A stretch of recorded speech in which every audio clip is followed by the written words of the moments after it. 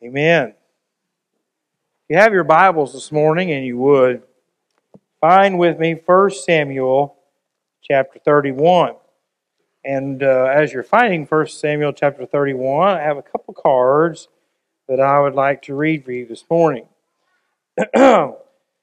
First one, thank you so much for the snacks and checking on us during our COVID week.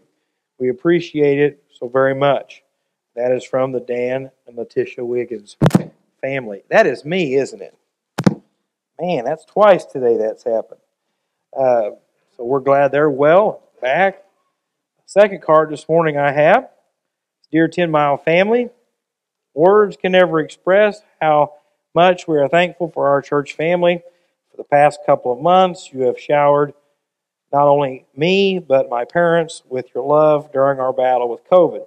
We want you to know how grateful we are to those who are filling in for me, for the online services, and for all the calls, text, and snack box, but most of all, the prayers. To know others were praying for us helped us stay connected and was the best medicine of all. 1 Thessalonians chapter 5, verse 11 says, "Therefore encourage one another and build one another up, just as you are doing." And guess what? You all did that. And that is from the David and Karen Dykstra family. And so, as always, we're thankful that God hears our prayers and heals and works, and we're just thankful for how good God is to us. Today I want to talk to you about the results of fear. And if we begin chapter 31 of 1 Samuel, I know this might sound hard to you, but if you were to guess where we're going next, we are going to be in 2 Samuel chapter 1. Yes, and so we're going to continue on. This would have been, at its writing, would have been one book, and so we are going to treat it as such. But we have been looking over the last months about fear and what fear does to us.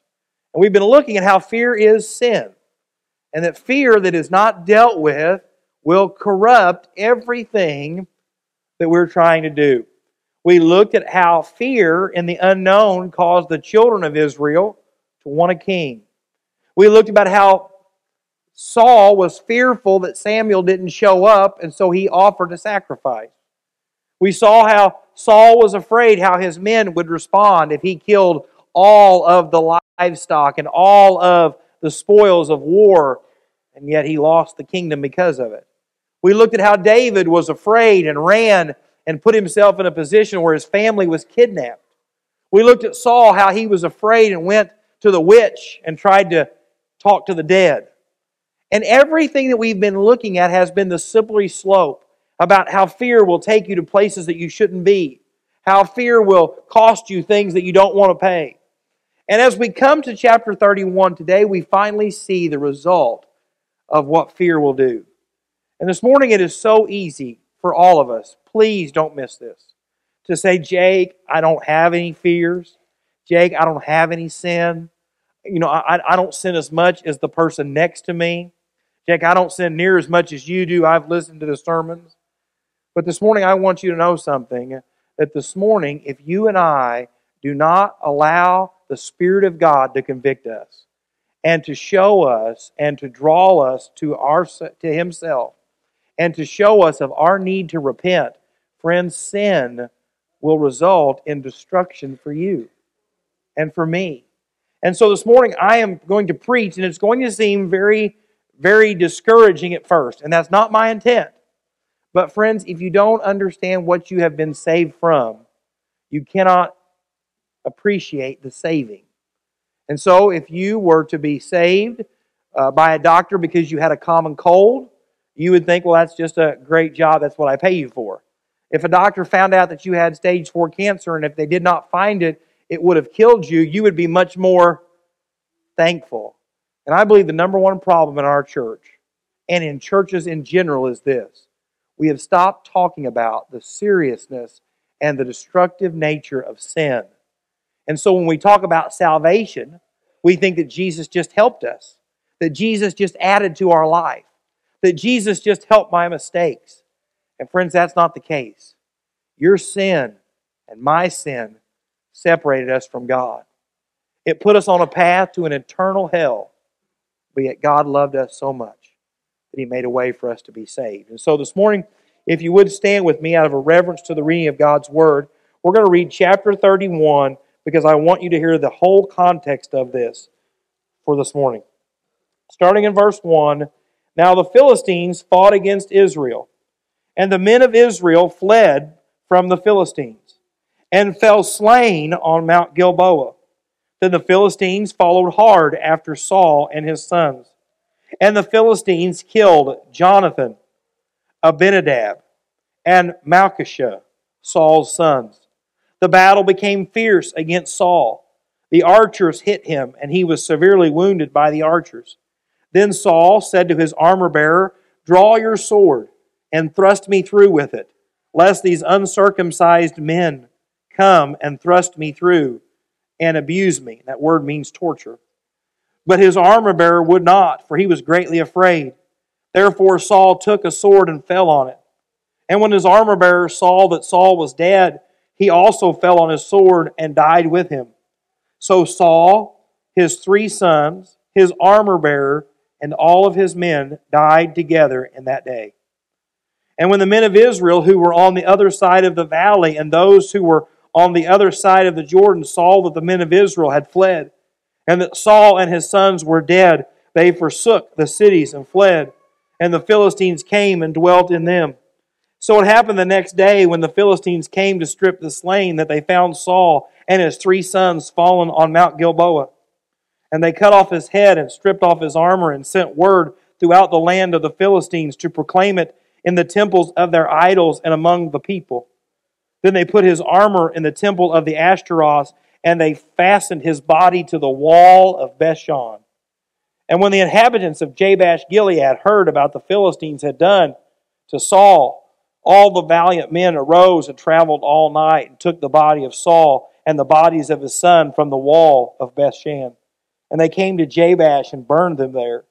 Then they took their bones and buried them under the tamarisk tree at Jabesh and fasted 7 days. You say, whoa. You're right. Whoa. This morning I want to warn you today that whether you are just now starting to give into sin or whether you are in a mess that you don't think you can get out, there is hope. And so pray with me this morning. Father, today I come, Lord, asking for forgiveness. Lord, you know me in my heart. You know the sins that I struggle with, the failures that I have. Father, today I pray that you would do what only you could do. Lord, that your Holy Spirit would convict in this place today. Lord, that your word would cut and work and move and heal. And God, today that you would do amazing things. Father, I pray that you would convict that Christian who is living in sin privately or publicly. Today, Lord, I pray that you would convict the lost man, woman, boy, or girl of their need to be saved. Lord, I pray that you would help those who have been set free to be thankful. Or God, whatever other struggle they have today, that you would work in a mighty way. Because God, you alone can do anything for them, not I. And so, Father, I pray that you would bless our time together and that you would work in a mighty way for Jesus' sake and in his name. Amen. And so today I want to talk to you about sin. You say, oh, Jake, no one wants to talk about sin. No one wants to talk about the consequences of sin. Well, today I want to talk about sin because I want you to show you how wonderful of a Savior that we have. But today, if you're taking notes, and I really hope you will, I know I say that every week, and you're thinking, I don't. If you take notes, today is the day to take notes. If you don't take notes, today is the day that you should take notes. The first thing I want to show you today from this passage of Scripture is the people that sin affects. Yes, I know it should be I think, but I went to McLeansboro. It's okay. So, the people that sin affects. What is going on in this story is that Israel is going to war with the Philistines. David had been living in the Philistine lands. He had just lost his family, but yet got him back in a military conquest. And so the nation of Israel is battling the Philistines. The Philistines attack and begin to win. And this is the setting that we find ourselves in. The people that sin affects. This morning I want to read this to show you that your sin will not just affect you. You might say, well, Jake, my unforgiveness in my heart, it won't affect anybody else. Or Jake, that pride that no one else knows about, it won't affect anybody else. Or Jake, how we talk or what we watch or how we live in the privacy of our home, that doesn't affect anybody else other than us. And this morning I want to show you that people are affected by our sin. Starting in verse 1, there are 4 groups of people I want to show you. Now the Philistines fought against Israel, and the men of Israel, there's the first group, fled from before the Philistines and fell slain on Mount Gilboa. Then the Philistines followed hard after Saul and his sons, and the Philistines killed Jonathan, Abinadab, and Malchishua, Saul's son. The men of Israel, Saul's children, are dead. The battle became fierce against Saul, and the archers hit him, and he was severely wounded by the archers. Then Saul, the third person, said to his armor-bearer, "Draw your sword and thrust me through with it, lest the uncircumcised men come and thrust me through and abuse me or torture." But his armor-bearer would not, for he was greatly afraid. Therefore Saul took a sword and fell on it. And when his armor-bearer, the fourth person, saw that Saul was dead, he also fell on his sword and died with him. You say, Jake, that is one chapter full of death. But I want to show you here that the fall of Saul and all of these people started long before. If you remember back in the beginning of this book, there is a man by the name of Samuel. And he is a judge over the nation of Israel. He's a preacher, and he helps the people with the Word of God and the things of God. And he became an old man. And the nation of Israel said, "We don't want a judge anymore. We want a king like everybody else." And Saul told them that king is going to lead you to death and destruction and taxes and war, and you don't want that. And the people said what? "We want a king." And so when the men are dying on this mountain, you need to know that the sin that caused their death was not on the mountain. It was years before. Friends, your sin and mine sometimes doesn't come to fruition until much later. There are 4 groups of people that I want you to think about. Saul dies. Saul's sin affected himself. And what was Saul's sin? He was terrified. He was selfish. He was prideful. It was all about him. And so Saul put himself on a path years before this when he rejected the things of God. And this moment, he is now suffering the consequences of his sin. You say, well, that's terrible for Saul because it was all his fault. But you notice who else suffered the consequences of Saul's sin? His children. Don't miss this. Jonathan, Abinadab, and Malchishua. You say, well, Jake, I don't know those 3 people. Well, I want you to look at it like this morning. It would be a different story if I was naming your children in that sentence. If Jacob Gray's sin destroyed Kylie, Andrea, Jayla, Tinley, Lydia, and Leslie.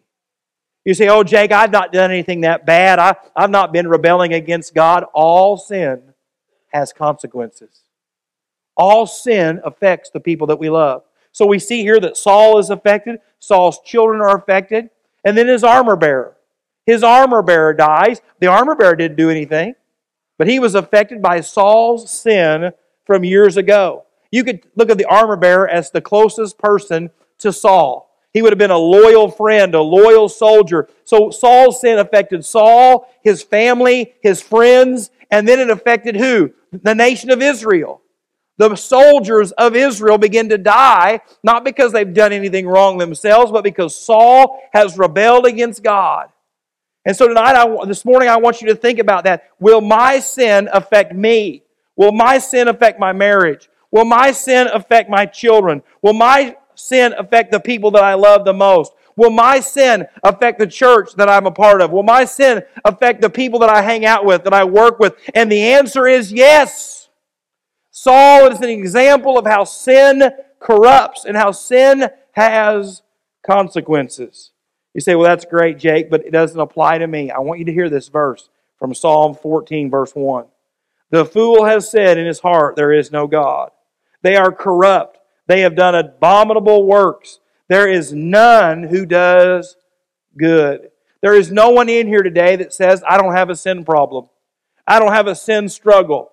You might think you're too good to be a sinner, or you might think you're so bad that your sin cannot be forgiven. But the Bible teaches us that all of us sin. All of us fall short of the glory of God. And so if I have a problem, if I have a sin problem, and it is going to affect someone, what is the answer? What is the hope that I have as a father, as a husband, as a pastor, as a son? My sin is going to do something. What is it going to do? You say, Jake, that's really doom and gloom this morning. No, what's doom and gloom this morning is when you end up like Saul on a mountain begging for someone to take your life, when God had given you everything you needed in the past. You see, some of you today are probably there. You're probably thinking, Jake, this fear that I've struggled with, Jake, this sin that I've struggled with, man, it's got me in a mess. Man, it's cost me my job, it's cost me my marriage, it's cost me my relationship with my family, my friends, and you're sitting here thinking today, Jake, there's no hope. I mean, I am Saul on the mountain. Friends, God has not taken you yet.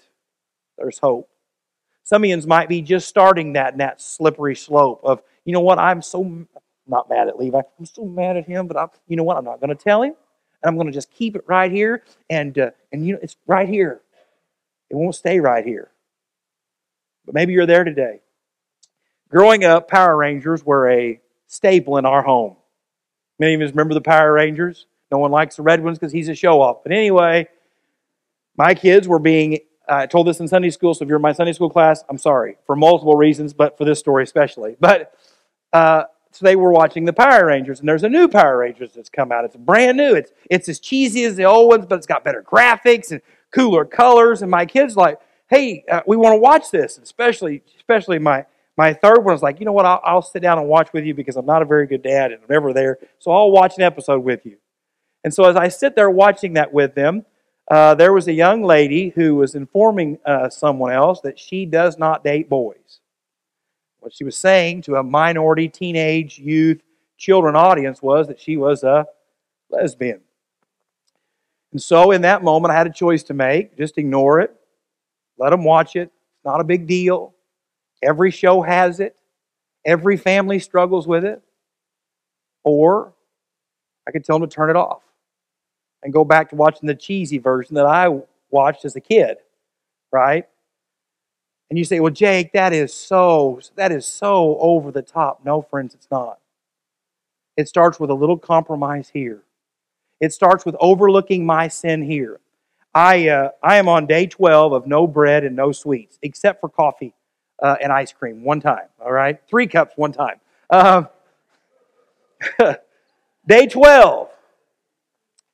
And I have always told myself, Baptists are overweight. Baptists don't have any self-control. I've joked about it for years up here, made jokes about being fat. But last Sunday, I laid down during the second service. And when people lay down, usually your stomach goes down. And what I noticed is my stomach was the same mountain as it was as always. And I thought, Jake, you got to quit sneaking the desserts. You got to quit sneaking the breaded-covered fish. You got to get serious about it. Why? You say, well, Jake, I can't believe you said that. What sin are you overlooking? Maybe it's a sin of gossip. Maybe it's a sin of pride. Maybe it's the sin of the things you watch when no one else is around. It's those things in your life where you're just now starting to compromise, but yet you've not seen the end result of it yet. Wherever you're at this morning, I want you to hear that sin has effects. Second thing I want to show you this morning is that pain that sin causes. The pain that sin causes. Starting here in verse 7, just going verse by verse. And when the men of Israel who were on the other side of the valley, and those who were on the other side of the Jordan, saw that the men of Israel had fled, and that Saul and his sons were dead, they forsook the cities and fled. And the Philistines came and dwelt in them. So it happened the next day, when the Philistines came to strip the slain, that they found Saul and his 3 sons fallen on Mount Gilboa. And they cut off his head and stripped off his armor and sent word throughout the land of the Philistines to proclaim it in the temple for their idols and among their people. Then they put his armor in the temple of the Ashtaroth, and they fastened his body to the wall of Bethshan. You say, what in the world? What they were doing was celebrating their victory.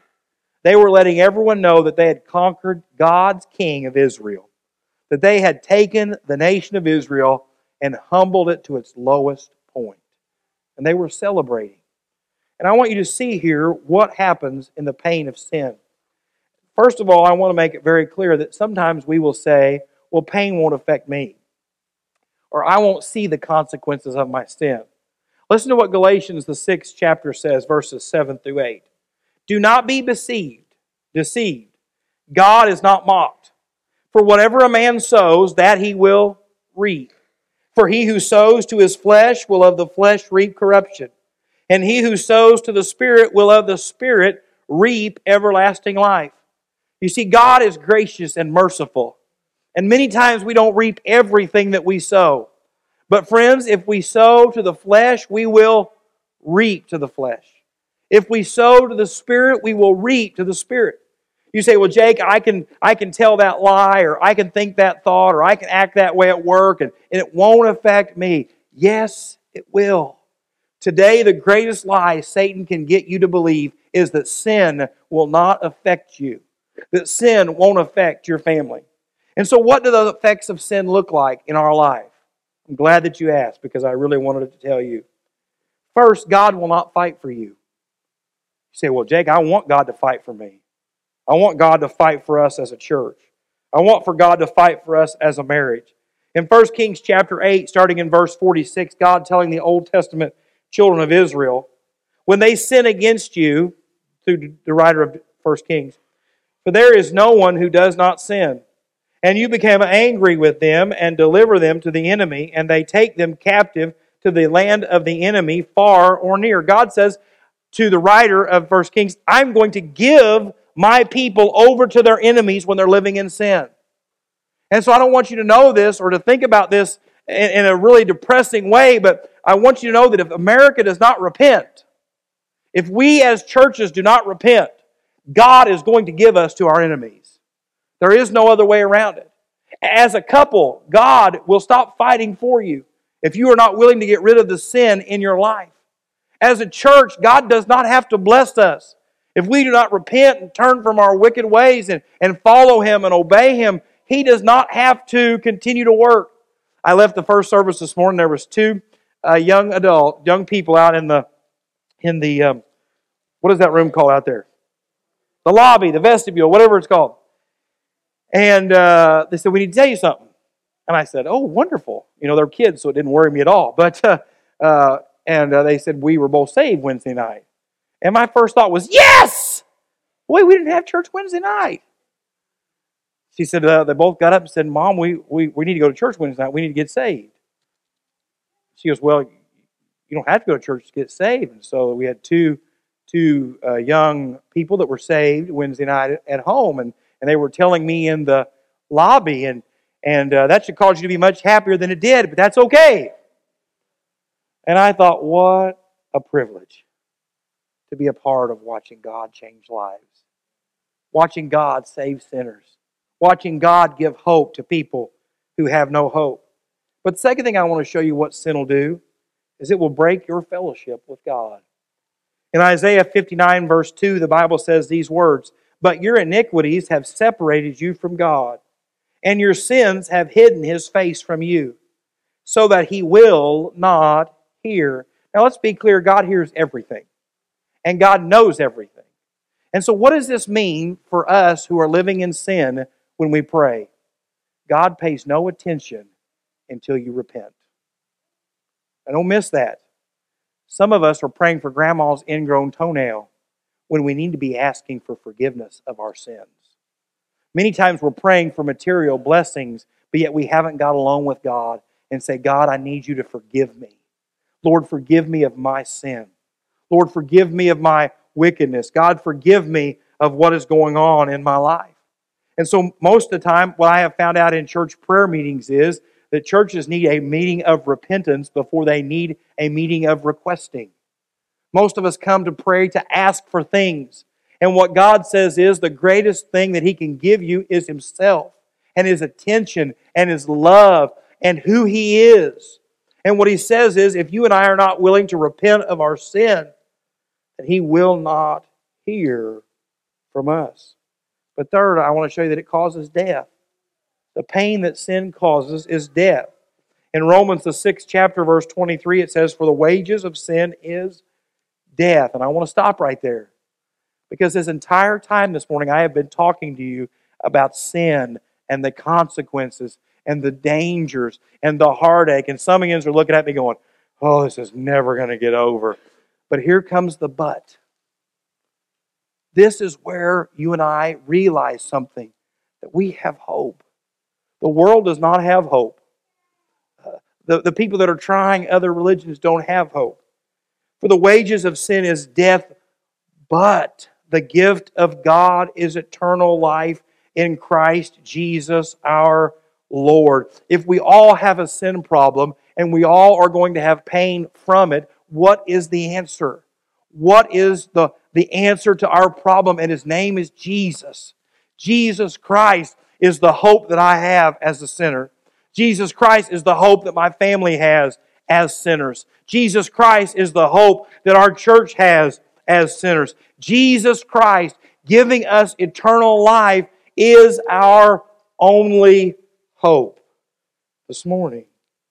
So the third thing I want to show you this morning is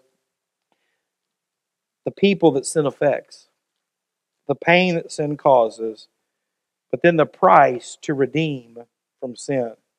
You say, "Jake, what do you mean by the price to redeem for sin?" Many times we don't view sin as individually. But I want you to think about what we just read. Those people that were fleeing their homes. They were left everything. I don't know if you don't know this or not, but in the days that the Bible was written, there wasn't an Aflac, there wasn't State Farm, there wasn't insurance agencies that would put you up in a hotel if your house burns.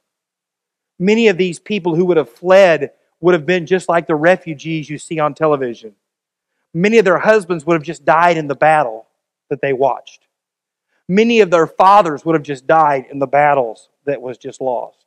And so I want you to think about these mothers and their children packing up just as much as they can carry and fleeing from their homes, abandoning their lives and all that they have. And so this is the effects of sin. It affects us individually, it affects us personally, but yet the price to redeem from sin. Look what it says in verses 11 and 12. "Now when the inhabitants of Jabesh Gilead heard that the Philistines had done to Saul, all the valiant men arose and traveled all night, and took the body of Saul and the body of his sons from the wall of Bethshan, and they came to Jabesh and burned them there. Then they took their bones and buried them under the tamarisk tree at Jabesh and fasted 7 days." So what happens is the Philistines were making a mockery of Saul and his family. And as a matter of honor and love, the men from Jabesh said, "We're going to sneak over there. We're going to take those bodies back and we're going to bury them properly. We're going to give them in a way that they can't be defiled." And they were willing to pay the price to bring back what was lost. And this morning I want you to hear this. In 1 Corinthians, the 6th chapter, read these words. "For you were bought at a price. Therefore glorify God in your body and in your spirit, which are God's." These men for Jabesh Gilead probably knew that some of them might not make it home. Right? You're sneaking into the Philistine area to take back a body that's hanging on a wall. If you think about the getting there part, think about the transporting the bodies back. You might sneak into a place, but sneaking out with 4 dead bodies is probably not easy. And if you know that from experience, that's weird, all right? But that's what they were willing to do. I can just imagine them saying, "Are you willing to go? Are you willing to go? Are you willing to go? Are you willing to lay down your life and pay the price to bring back King Saul's dead body and his sons, to honor them?" But yet the Bible says you were bought at a price, that I was bought at a price. And what was that price? You see, Jesus came. Jesus came on a rescue mission knowing the price. Those men knew they might die. Jesus came knowing that He would die. You see, don't miss that. Jesus came knowing the death was coming. In 1 Peter chapter 1, starting in verse 19, "But with the precious blood of Christ, as of a lamb without blemish and without spot, He indeed was foreordained before the foundation of the world, but was manifest in these last times for you. Before the world was ever created, before Adam and Eve had ever fallen in the garden, Jesus knew that He would come and die for your sins and for mine. And He was willing to come anyway. You see, that's the great hope of the gospel, is that yes, we are sinners. And yes, we overlook our sin. We explain our sin. We even ignore our sin. We laugh about our sin. But yet our sin was such a big deal that Jesus Christ, the Son of God, the one who hung the stars in the sky, the one who told the ocean it could only go so far, the one who has created all things by Him and for Him and through Him, was willing to come and say, I will die for their sin. Not His sin, but my sin and your sin. The sin that destroys and ruins and corrupts. Jesus said, I will come and I will take that punishment for them. That's why I believe that churches have very much harmed the gospel by not preaching on sin. Because friends, you have to understand something. You had nothing to give, and Jesus gave everything. You had nothing to offer, but yet He offered everything. I was hopeless, but He came and brought hope. You see, Jesus Christ dying on the cross, purchasing us with His blood, redeems us. And so, if you want to know today the answer for your marriage problems, if you want to know today the answer for your individual sin problems, if you want to know the answer to the fear and sin that you're struggling with today, the answer is a man named Jesus, who is fully God and fully man. It's not a preacher. If you're looking for Jake Gray to save you, you are fastly and quickly and totally off track. If you're looking for a church to save you, you are way off track. If you're looking for a baptism or a Lord's Supper or some ritual or rite to make you right with God, it will not do it. Jesus is His name. And He purchased you through His blood. And so today, just like Saul had made a mess of his life, just like Saul's decisions had made a mess of the people around him, that even after he was dead and humiliated and embarrassed and being mocked and made fun of by the world, a group of men said, this isn't right, and we're going to make it right. And friends, that looks awesome. I wish someone would do that for me if this happened. But friends, I'm telling you what I'm really thankful for. I'm thankful for the fact that Jesus knew me, all of me, and loved me. I'm thankful that Jesus knew every wicked thing I would ever think, do, or say, and said, I love you enough to die for you. You see, in this passage of Scripture, it is definitely full of sin and heartache and pain and death. But friends, it's filled with hope. This book is filled with hope because why? Even though my sin is a problem, I have the ultimate solution. His name is Jesus. So I want to read one more passage of Scripture to you today from 1 Kings chapter 8. We read verse 46 about how God will deliver His people who are living in sin to the enemy. But it doesn't stop there. In verse 47 it says, yet. So what has happened, but this can be changed. That something can happen that will alter what is going to happen. Yet, in verse 47, when they come to themselves in the land where they were carried captive, and you have to read that word with me for the finish. I'm not going. You have to read that word with me in order for me to finish. Repent. Repent. And make supplication to you in the land of those who took them captive, saying, we have sinned and done wrong. Friends, you have today to admit that you're a sinner. If you are saved and living in sin, you have to admit to God, God, I'm backslidden. God, I'm not where I should be. If you're here today and you do not know Jesus Christ as your Lord and Savior, it starts with you admitting, as the conviction is happening today, that God, I am a sinner. I have sinned against you. We have committed wickedness. And when they return to you with all their heart and with all their soul in the land of their enemies, who led them away captive, and pray to you toward their land which you gave to their fathers, the city which you have chosen, and a temple which I have built for your name. He says, when you get to a place when you are so broken and so captive and so discouraged that you have nowhere else to go, and you admit to God that you're a sinner, you turn from your sin and you ask and call upon God and ask Him to forgive you and believe it in your heart, believe that He is and who He is. Look what it says. Becoming quickly one of my favorite verses, starting in verse 49. Then hear in heaven your dwelling place their prayer and their supplication, and maintain their cause. And forgive. Forgive your people who have sinned against you, and alter and all their transgressions which they have transgressed against you, and grant them compassion before those who took them captive, that they may have compassion on them. He tells them to admit, to turn and believe, and to confess.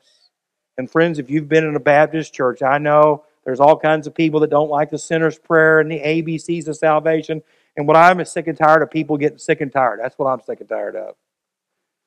But it's right there. They admitted, they believed, and they confessed with all of their heart. And the Bible says that God will hear from heaven and forgive. And friends, this morning, what you need and what I need is forgiveness. Even if you're already saved, even if you're already born again, things happen. Sins come up into our lives. That's the great thing about this book. I might not be able to forgive myself. You might not be able to forgive me. But you know who can? The only one who matters.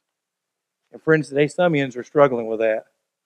Some of you are here saying, Jake, I've just done so much wrong. I've done so many things. I'm so far from God. There's no way He could forgive me. Today, if you'll repent and ask Him, He will. It says all their transgressions. It doesn't say some of them. It doesn't say the little ones. It says all. Today, if you're here and you're lost, you say, Jake, I hate that word lost. That's exactly what you are. I could call you a rebel. I could call you on your way to hell. I could call you a sinner. Whatever the terminology you want is this. That without Jesus, it's hopeless. But He says that if you will admit, if you'll repent, and you'll confess, He'll save you this morning. You say, Jake, I'm a 90-year-old man. That don't matter. I've led a 90-year-old man to the Lord before. God will save you at 9 or He'll save you at 90. He'll save you at 39, 49, 59, 69, 79, going once, going twice. You're sold. He will save you wherever you are if you will admit that you're a sinner. Believe in your heart that Jesus Christ died for you, rose from the grave, and confess it with your mouth and your heart. He will save you this morning.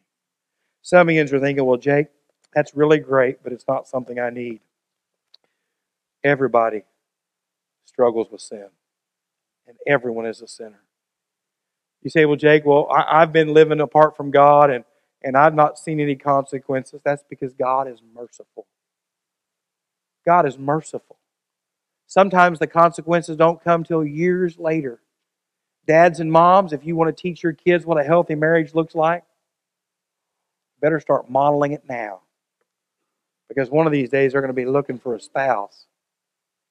And how you treated each other is what they're going to think they should be treated. I have done a lot of funerals in my life, and I just told the story of my Sunday school class today. But only one time in my entire life have I seen a child get up at a funeral and talk about how bad their parent was. It was the most awkward, uncomfortable thing I've ever been a part of. I didn't know what to do. The funeral director didn't know what to do. We just stood there and watched it. And boy, I was bothered by it. Oh, I couldn't believe it. I couldn't even close with prayer. I was so flustered. It was just like, mm. But I asked myself this question. How many people today would never say it out loud, but they have seen the damage that the generation before them sin has caused them? Maybe today you're here and you're saying, the consequences of my spouse's sins have harmed me. You see, friends, today it happens. But Jesus is the answer. He can forgive and restore and revive you today if you'll let Him. Or you can leave here the same way you came, carrying your same baggage, carrying your same sins, doing the same thing you've been doing. And friends, today is as good as it'll ever get, because it's only going to get worse. Because sin only spreads, it only corrupts, and it only destroys more. But today, Jesus wants you to have hope. And that hope is Him. And so if you would stand with me and pray as Jamie and Janice comes. Father, today I pray, Lord, that your word has been presented.